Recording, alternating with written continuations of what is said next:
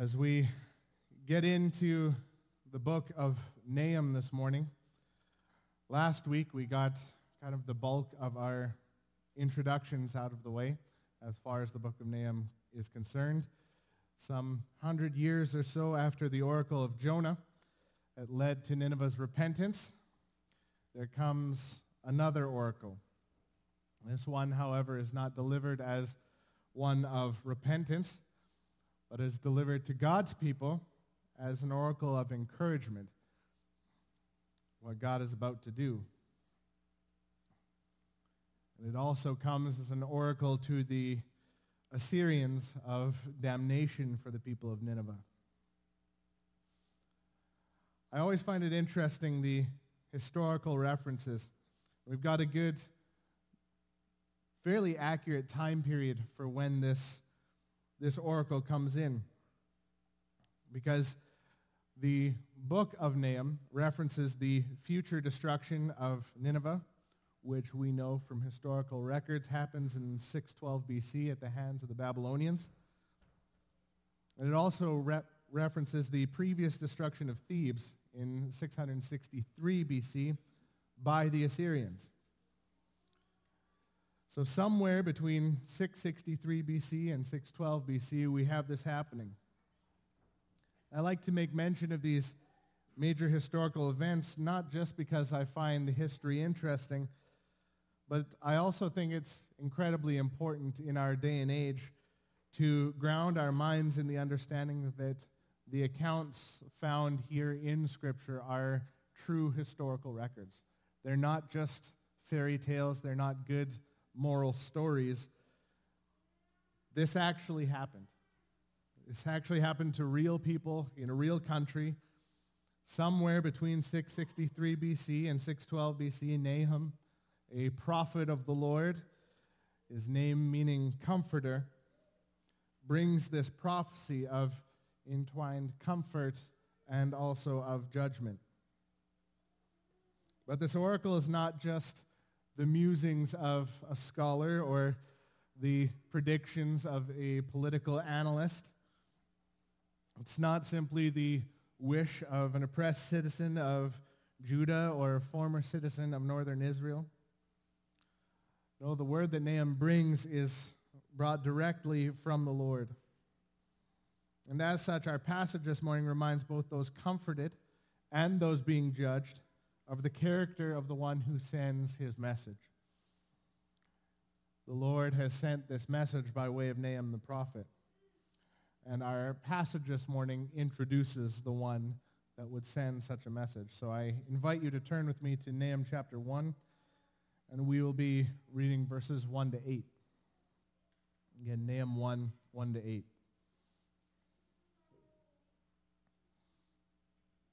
An oracle concerning Nineveh, the book of the vision of Nahum of Elkosh. The Lord is a jealous and avenging God. The Lord is avenging and wrathful. The Lord takes vengeance on his adversaries and keeps wrath for his enemies. The Lord is slow to anger and great in power, and the Lord will by no means clear the guilty. His way is in the whirlwind and the storm, and the clouds are the dust of his feet. He rebukes the sea and makes it dry. He dries up all the rivers. Bashan and Carmel wither. The bloom of Lebanon withers. The mountains quake before him. The hills melt. The earth heaves before him, the world and all who dwell in it. Who can stand before his indignation? Who can endure the heat of his anger? His wrath is poured out like fire, and the rocks are broken into pieces by him. The Lord is good, a stronghold in the day of trouble. He knows those who take refuge in him. But with an overflowing flood, he will make a complete end of the adversaries and will pursue his enemies into darkness. This is God's word. Would you pray with me? O Lord, our God, we come before you knowing that you are God and you are good. We come before you knowing that you are greater in majesty and power than we could ever imagine. And we worship you because you are rightly to be worshipped. You are deserving of all honor and glory and praise. And Lord, as we spend some time in your word, coming to know you better and how you have revealed yourself to us in your word, we ask that you would inspire in us hearts of worship, hearts that would see this description of who you are and your character, and that we would not be able to help but to worship you. I pray that you would soften our hearts and prepare our hearts to understand this and to not just hear it at an intellectual level, but that it would penetrate our hearts and our souls, that your word might be effective in changing the way that we live and changing the way that we see our world. God, we thank you for your people. We thank you for your word and for the opportunity to study your word and to know that it is true. Pray these things in Jesus' name. Amen. So if I were a betting man, I would say that most of you have been in a situation like I'm about to describe at some point in your life. Maybe you were at a gymnasium or playing a sport or just sitting in a restaurant, but wherever you were going about your business, and then someone caught your eye. And some variation of this phrase comes out of your mouth. Man, I would not want to be on the wrong side of that guy. I think all of us have been there at some point or another.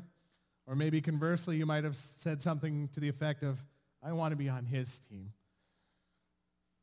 My most memorable experience with something like this was with a Fijian man named Kali. I saw him from a distance. Some of you have heard this story. He seemed like a big guy, but not overly so. And as I was walking across the parking lot to meet this guy, I realized that he is comfortably leaning on the edge of a boat, on top of a boat trailer. And go, that's not a normal thing to be able to do. But up close and personal, I meet this Kali, and he is 7'4". He is a former Fijian national rugby player and built like a brick wall. He is one of the most gigantic people I have ever seen in my life. Shaking hands with him was like shaking hands with a grizzly bear. He envelops your whole hand, and you just look up and go, I want to be on your team. It doesn't matter what it is, I want to be on your team. And also, I had no doubt if things were to go sideways, whose side I wanted to be on in that tilt. But when we look at the book of Nahum, it might be difficult as we spend time reading of God's judgment on Nineveh to see why we would have Nahum, a man whose name means comforter, bringing this message of judgment, and how can this be a letter of comfort? But as God gives his own introduction through Nahum, he makes it clear that he is the one that you want to be on your side. You want to be on his side. There's a big difference between a warning given by someone with power and authority versus a helpless or weak individual. Our passage makes clear this morning that the forthcoming oracle comes from one with all the necessary qualifications to back up his words with action.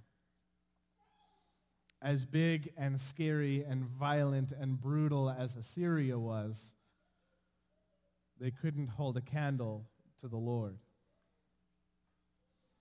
Our passage breaks up into three distinct sections. The first is verse 1 running to the beginning of verse 3, and it's marked by this repeated phrase, the Lord. And when we read the Lord here, it is the tetragrammaton Yahweh, the name of the Lord given to Moses. This leaves no question about who it is that is giving this warning, whose word it is that Nahum is speaking. And in these three verses, we get 5 unequivocal statements about who Yahweh is. Yahweh is a jealous and avenging God. Yahweh is avenging and wrathful. Yahweh takes vengeance on his adversaries and keeps wrath for his enemies. Yahweh is slow to anger and great in power. Yahweh will by no means clear the guilty. The first of the Lord's attributes that we see here is his jealousy. Remember, as we will have to remind ourselves throughout this letter, that this oracle's audience is primarily God's own people. And this jealousy of the Lord is a double-edged thing. It encompasses an absolute jealous protection of his people. And it also speaks of a jealous insistence on faithfulness from his people. God's people are both comforted and warned that God will jealously protect them from the infringement that they have been experiencing at the hands of the Assyrians. But they wouldn't have missed the reference here to Exodus 20 and its prohibition against the worship of idols. You shall not bow down to them or serve them, for I, the Lord your God, am a jealous God. His jealousy goes two ways, both protecting and demanding faithfulness. So our Lord is jealous. Yahweh is jealous. And the next characteristic is the clearest. 3 times in a row we get this exact same term, translated avenging or vengeance. It's all the same word. Remember the importance, as we read Scripture, the importance of repetition. Scripture says something once, we should be paying attention. It repeats it twice in short order. It should kind of light up for us, and we need to pay attention to what's going on there. But 3 times over, that particular passage should be bolded and underscored and italicized and circled for us. There are only very few times throughout Scripture where you have this threefold repetition of the same word. Most memorable is probably found in Isaiah's vision of the Lord in Isaiah 6. He says, in the year that King Uzziah died, I saw the Lord sitting upon a throne high and lifted up. The train of his robe filled the temple. Above him stood the seraphim. Each had 6 wings. With 2 he covered his face, and with 2 he covered his feet, and with 2 he flew. And one called to another and said, Holy, holy, holy is the Lord of hosts. The whole earth is filled with his glory. This is where we get the basis for calling our God the thrice holy God, emphasizing the total and utterly incomparable holiness of God. Well, our God is holy, holy, holy. He is also an avenging God, avenging and wrathful, taking vengeance on his adversaries. This idea of vengeance, the avenging wrath of God, is so far outside of the scope of what we might be used to. For us, vengeance often feels like a dirty word. It feels totally alien in a Christian context, and to some extent, that is a good thing. There's no place in a Christian context for individual, personal vengeance and vendettas. Why is that? Where has the eye for an eye, tooth for a tooth, avenger of blood chasing down the man who killed your family member to take lawful vengeance upon him that we can find throughout Scripture? Well, in Romans 12 it says, repay no one evil for evil, but give thought to do what is honorable in sight of all. If possible, so far as it depends on you, live peaceably with all. Beloved, never avenge yourself, but leave it to the wrath of God, for it is written, vengeance is mine, I will repay, says the Lord. Vengeance itself is not inherently wrong. In its simplest form, vengeance is simply the punitive form of meting out what is owed. That vengeance is entirely in the hands of one far greater than we are. And so far as our passage is concerned, the Lord is thrice over qualified for that role. His enemies will receive what they are due, at his hand. And this is good news for those who follow him. They can trust that the wicked will not always prosper, even if they seem to be at the moment.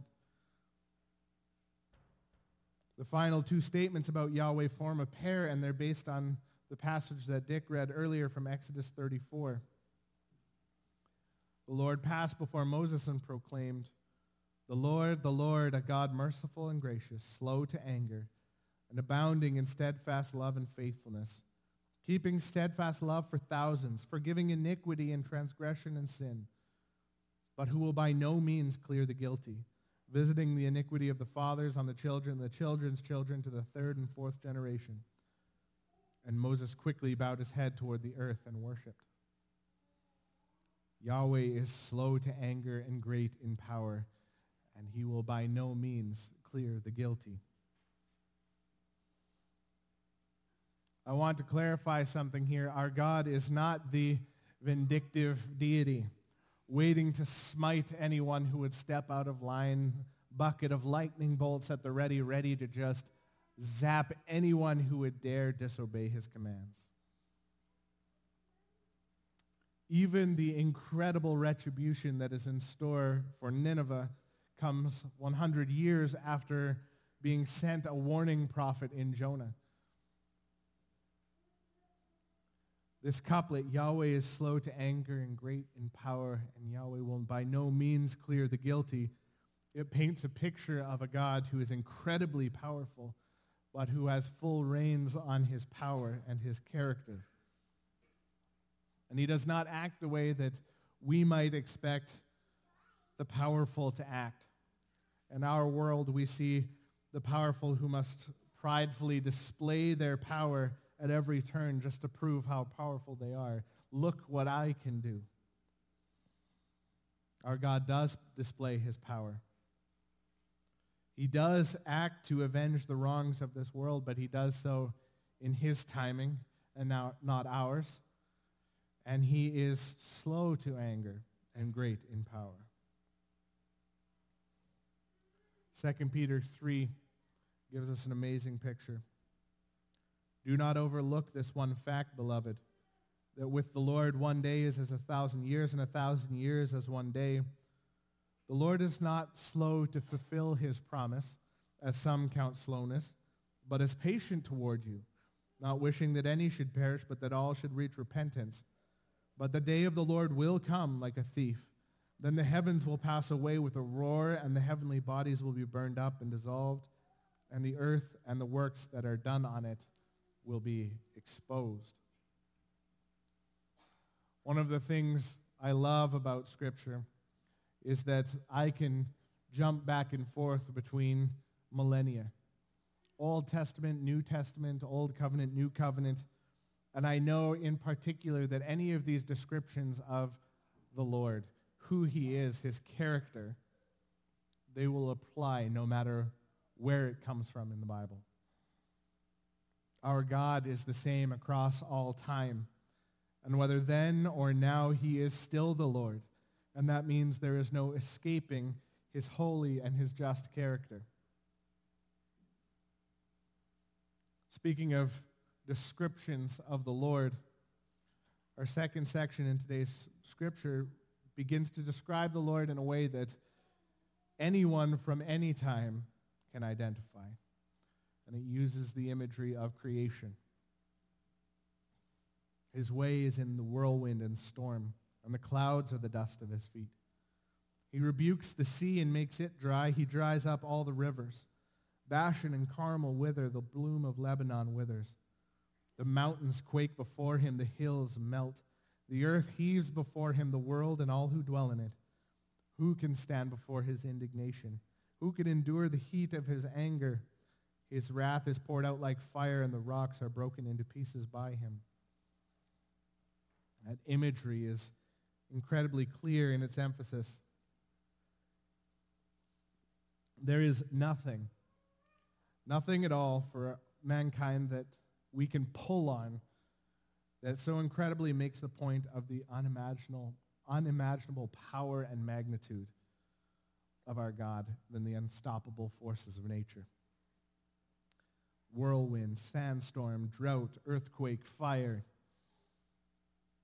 And when we compare God to these things, we recognize that even these are minuscule in comparison to the greatness of his might and his power. But they are the greatest thing that we as finite beings have to grasp at.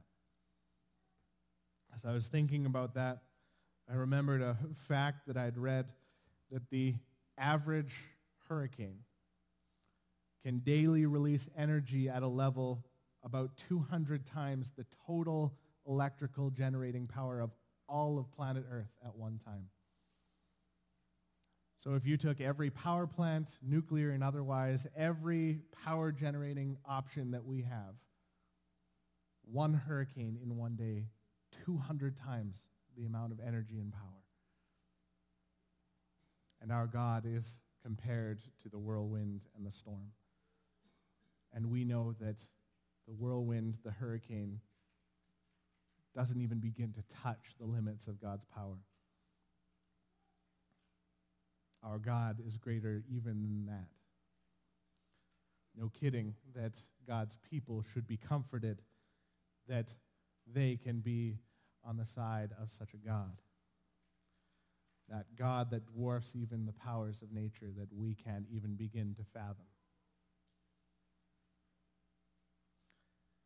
In light of how he has identified the Lord in verses 2 through 5, Nahum's rhetorical questions in verse 6 have clear answers.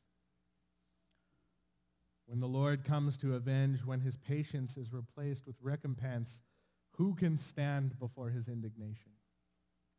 Who can endure the heat of his anger? None can.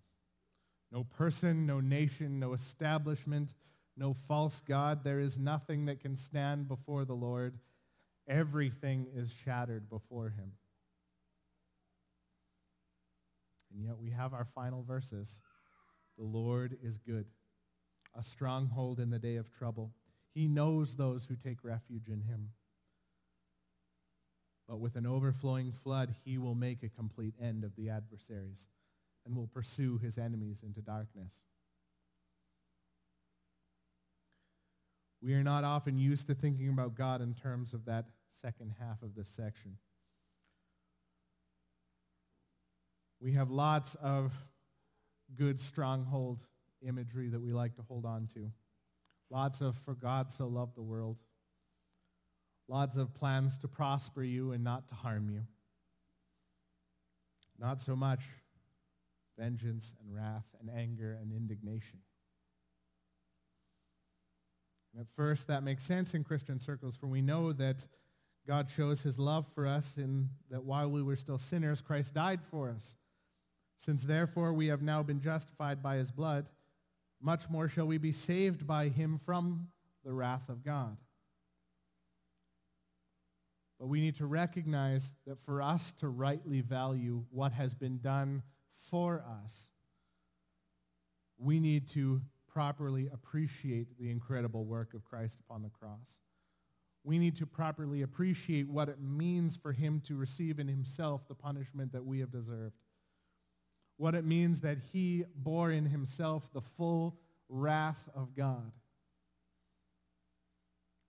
We have to at least begin to touch and understand what the wrath of God is for us to understand what it means that we have been saved from the wrath of God. And as we work our way through Nahum, we're going to read about the wrath of God that is about to be poured out upon Nineveh. We need to recognize that we ourselves were objects of that same manner of wrath until God saved us by his Son, Jesus Christ. We talk a lot in our comfortable-ish Western circles about first world problems. What realistically are more like minor inconveniences that seem like incredible frustrations of how blessed we are, and blessed with such relative ease. When our phone dies because it's cold outside, we get all frustrated and go, well, first world problems. My $1,000 cell phone is Its battery's not working. First world problems. And these first world problems are why I think every single person should at some point in their lives spend some time seeing what it might look like on the other end of the spectrum, what many around the world call day-to-day life. When I was a teenager, I was blessed to go and build a technical school in Grand Goave, Haiti. I was also blessed to go and spend some time working at soup kitchens in East Hastings, Vancouver. And from that moment on, my perspective on the world changed. I saw what it looks like and how first world some of my problems really were. In the same way, I think we all need to spend some time in places like Nahum, where we can see the incredibly gut-wrenching horror that comes with being faced with the vengeance of God. The Lord is good. He is a stronghold in the day of trouble. He does know those who take refuge in him. But also, with an overflowing flood, he will make a complete end of his enemies. He will pursue his enemies into darkness.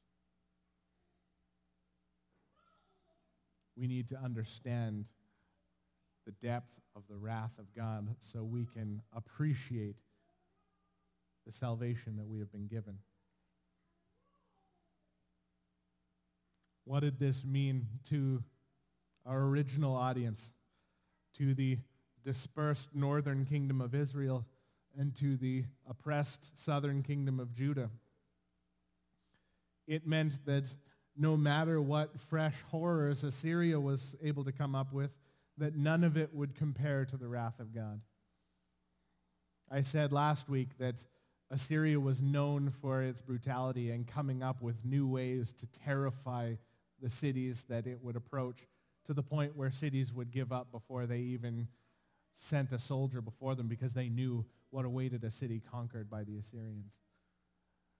The murder of all of the most vulnerable individuals in that city, the horrible things that the Assyrians will put them through.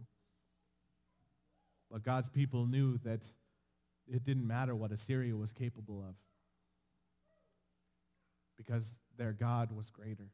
The one that they were able to call their stronghold, he was greater. And his wrath was coming against Assyria. It meant that they could hold on to hope because they knew that if they would run to God, that they would find refuge. He would protect them, and the enemies of God would one day receive the just rewards of their wickedness. It meant that God's people, as they read about the coming judgment on Assyria, that in each judgment that God would bring upon Assyria, God would be proving himself to be true to his word and faithful to his promises and good to his people as he had been throughout millennia before. But what about us this morning? How do we handle this avenging God of immeasurable might, who Scripture tells us is good, tells us that he is a stronghold in the day of trouble, that he knows those who take refuge in him, but who will also completely and utterly make an end of his adversaries and will pursue his enemies into darkness? Well, first and foremost, we need to recognize that this God is the same God that we worship today. Our God has not changed from the book of Nahum. There is not an Old Testament and a New Testament God. He has not flip-flopped and changed into this new, nice God with no sharp edges. We must come to grips with everything he reveals himself to be throughout Scripture, and even the things that might seem uncomfortable. This morning, we have good news, that our Lord is good, and that he is a stronghold in the day of trouble. We know that if we place all our hope in Christ, that there is no situation that we can experience where our God will disappoint us. He is what he has claimed to be. Means that for the sake of Christ, we can be bold in the face of the trials of this world because we have an eternal hope and a refuge. Another thing that we have the opportunity to do that our original audience did not, we have an opportunity to warn the people on whom God's judgment is now coming. We can warn the people who are about to be on the receiving end of God's wrath. God is good, and his all-consuming, total, and perfect goodness is only good news for those who have placed their trust in him. God's goodness is the very thing that shows us how not good we are. His perfection, his holiness, his perfect light, it cannot tolerate darkness. And of such darkness, our Lord will make a complete end. So it is our responsibility to warn those what is coming. Warn those around us of the impending wrath of our God against all things dark and ungodly. They must come to learn and understand the good news that we are not trapped in our sin. Our God, through Christ, has given a way for us to be made righteous. And he has displayed incredible patience and incredible kindness with us, allowing time for us to come to know Jesus Christ as our Lord and Savior. But none of us are guaranteed another day. That today is the day we must place our faith in Christ because we aren't guaranteed tomorrow. We are each day dependent on our God's long-suffering patience with the entire world. God's patience, God's timing could run out before I am done up here this morning. We don't have time to hum and haw about whether or not we trust the commands of Scripture and the account of Scripture. We must place our faith in him now. And I want to acknowledge that following the Lord does not excuse God's people from the trials of this life. We still live in a fallen world that is fraught with sin and difficulty and pain and sorrow. Recognize that this message of comfort was being brought to these Hebrew people, and it was likely going to be years between when they received this promise of deliverance and when that deliverance finally showed up. And in the meantime, they were still an oppressed people. They were still being afflicted by the Assyrians. And just because we have God's promise of deliverance, we have God's promise of hope that he is still a good stronghold, we do not escape the difficulty of living in a sinful and fallen world. So we must hold to his promises and find refuge in him even in the midst of the storms that we will have to endure. But praise God that he promises to strengthen and sustain his people that they may stand in the day of trouble. The richness of who God has revealed himself to be is far deeper than just the nice guy God. He's not some heavenly genie or cosmic vending machine that we can just pray and he'll do what we've asked him to do, and he's just this good, nice guy up in the sky. He is far more great and far more complex than we can ever hope to fully understand. His wrath and his justice, his mercy and his grace, he is beyond knowing completely, and yet he has allowed his people to come to know him. And it is good news for God's people that he is who he has said he is. And it is a terror for those who are against God that he is who he says he is. The Lord is a jealous and avenging. He is slow to anger and great in power. He will by no means clear the guilty. The Lord is good, a stronghold in the day of trouble. He knows those who take refuge in him. And with an overflowing flood, he will make a complete end of the adversaries and will pursue his enemies into darkness. That is the God that we worship and serve, and we are so incredibly privileged and blessed to be able to do so. And not all of us are every day going to be able to keep forefront in our mind the sum total of what we know God to be. And that is why God has given us a family, has given us the church, that we can strengthen and encourage one another. That when we lose sight of the light at the end of the tunnel, when we lose sight of who God is because the difficulties and the pain and the struggles of this world has begun to overshadow us and to pull us under, God has given us a family that we can encourage and exhort and pull one another up and remind one another of the truths that are to be found in Scripture about who God is. So I encourage each one of us to continue to do that for our brothers and sisters. Know one another's struggles and the depths of the pain and the heights of the joy that we experience, and encourage one another and lift one another up. That when we suffer, that we would all suffer together. When we have joy, that we would all rejoice together. And as we do so, that we as a whole might come to know who our God is and what he has done. That we would know the God that we worship and that we serve.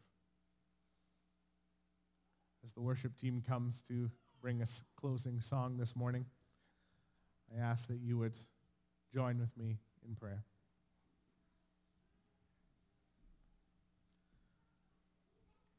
Our Heavenly Father, we know that there is no end to the things that we have to learn and to discover about you. That you are far greater than we could ever imagine. We know that your wrath and your vengeance is far more terrible than we could ever even begin to experience. That your Son, Jesus Christ, has received in himself the wrath that we deserve. And Lord, I pray for those who do not yet know this to be true, that have not yet confessed Jesus as their Lord and Savior, that they might do so now and they might see the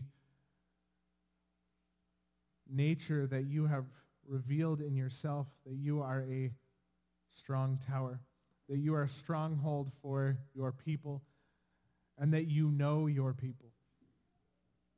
That you know what we go through, you know the pains that we experience, you know the difficulties that your people would face, and that you are here for your people, for their good and for your glory.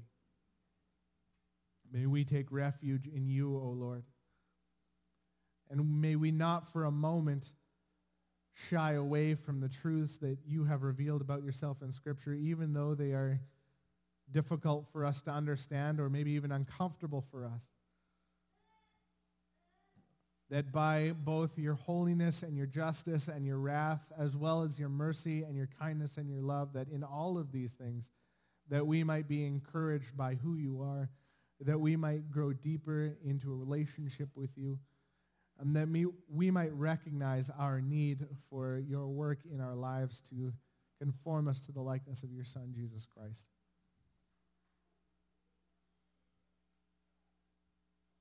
Lord, we thank you that you are good. We thank you that you are so far beyond anything that we could think or imagine. And we thank you that you have contended for your people and that there is none that can stand against you. We thank you that this battle between light and dark, between good and evil, is no battle at all. That you have made an end of all things, and that we are in that period where we wait to see the final victory. We wait to see the glorification that will come at the return of your Son, Jesus Christ. When every tear will be dried, where every dark thing will be put away, and every joy and hope that we have found in you might become clear, that faith would become sight, and we might worship you in spirit and in truth. Lord, you are good, and we thank you. We pray these things in Jesus' name.